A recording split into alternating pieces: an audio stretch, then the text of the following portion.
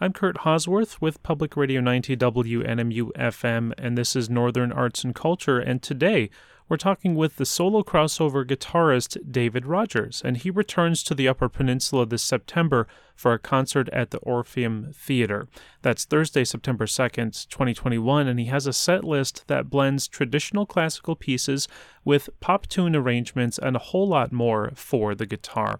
And he's joining us by phone this morning to tell us more about it. So first, welcome, David. Good to have you here. Yeah, thank you. Great to be here.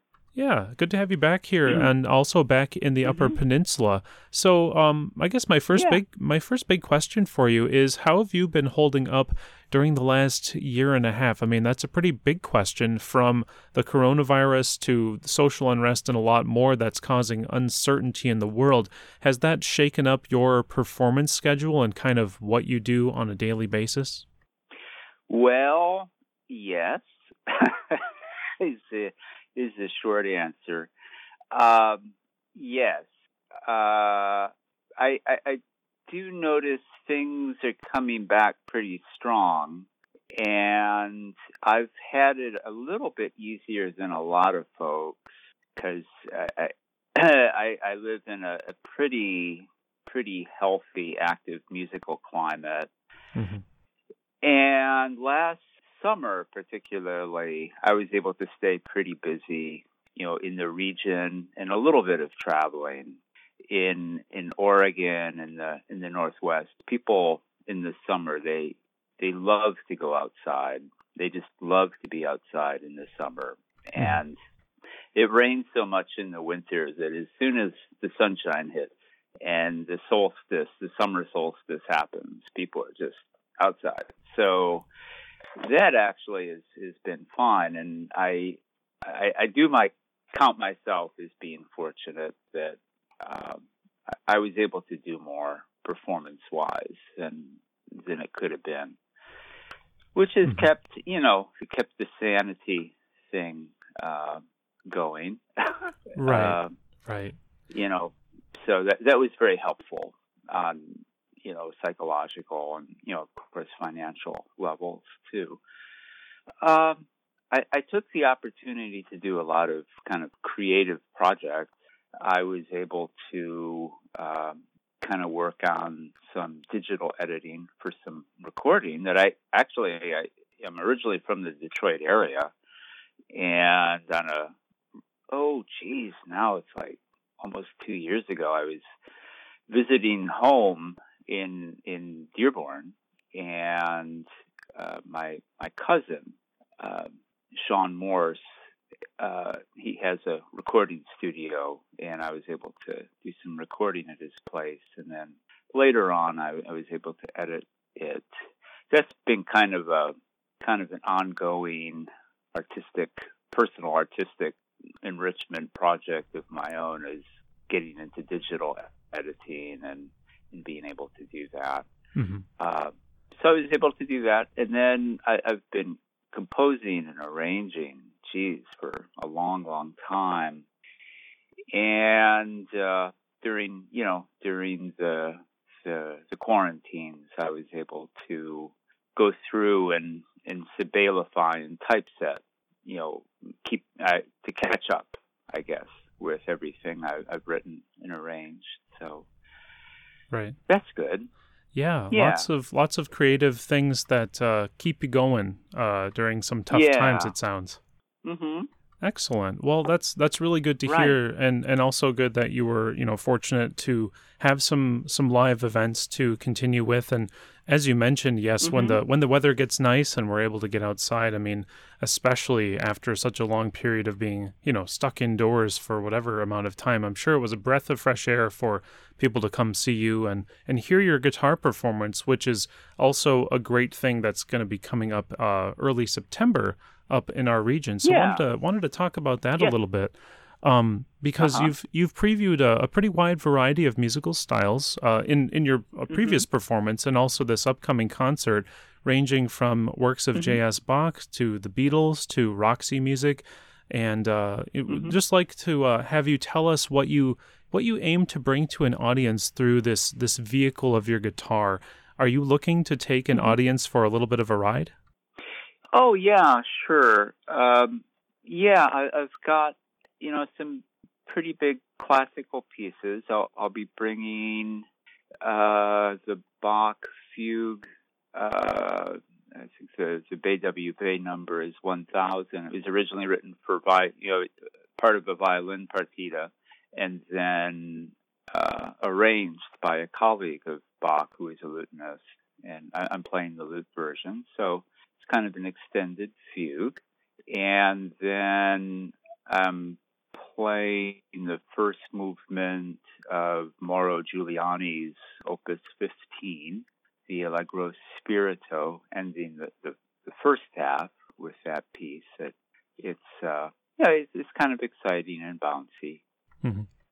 And then some Spanish, more traditional Spanish classical pieces.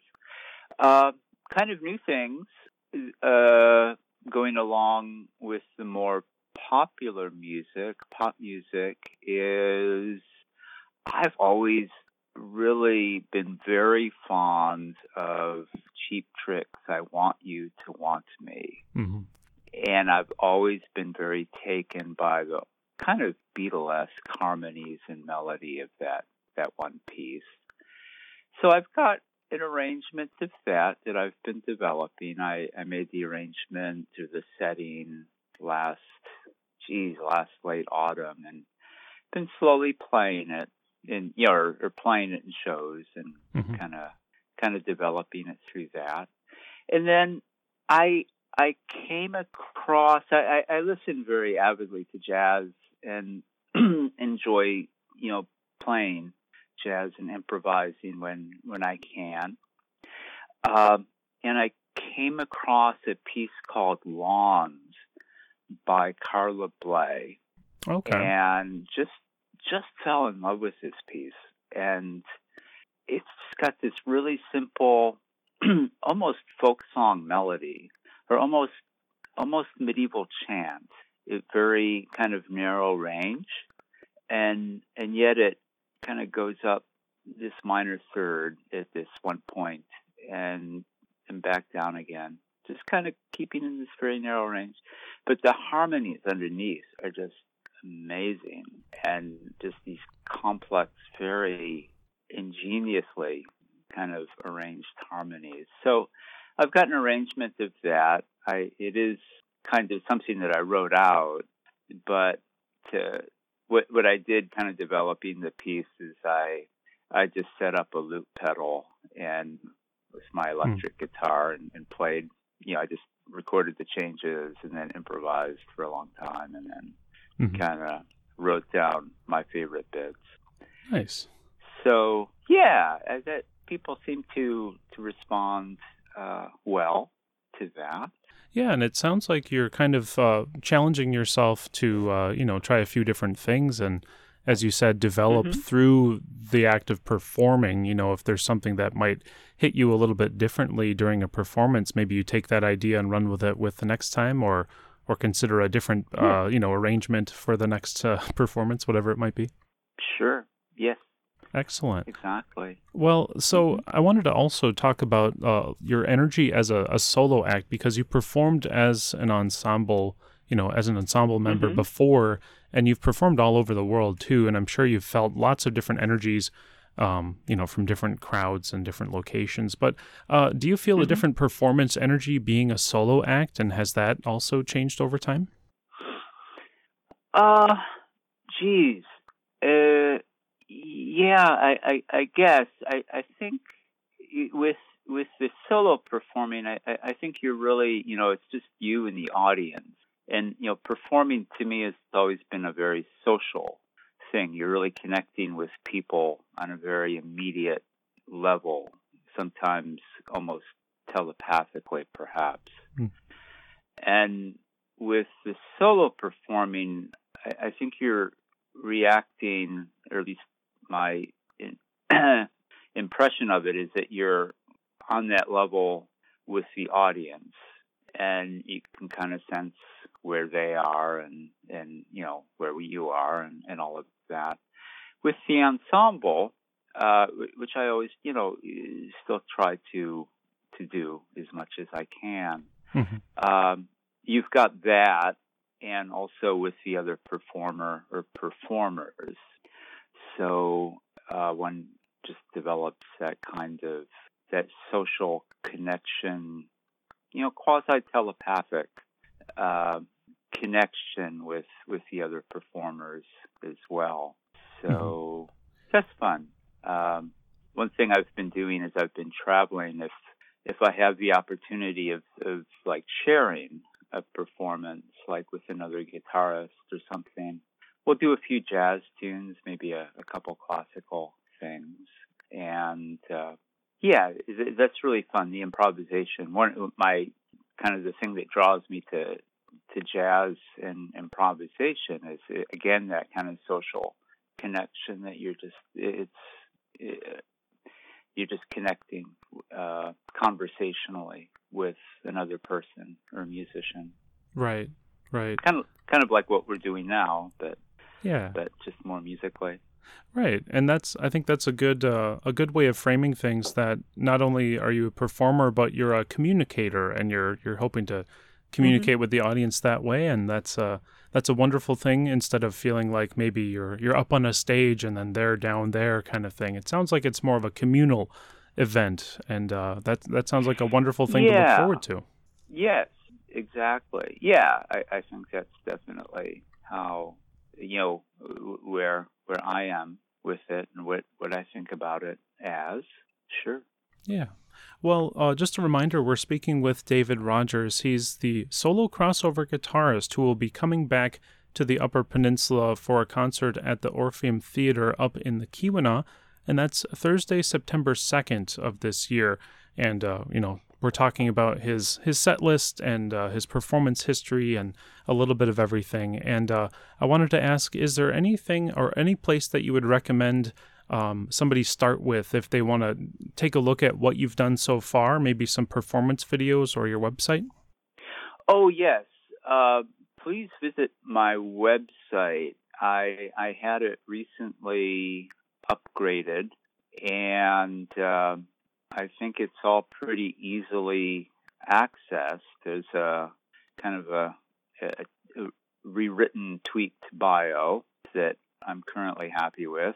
And then, but mainly, if you go to the music section, there are videos. And then in the CD audio section, there are links to stream from my recordings that I've done. And there's kind of an ongoing project is I've got a couple discs that are out of print.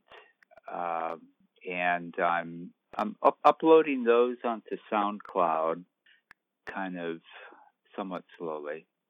But check for those. And then also, because of my recent project of typesetting so much music this last year on Sibelius, I've got kind of a page on Sheet Music Plus that if you're interested in obtaining copies of my arrangements and compositions, you can do that there.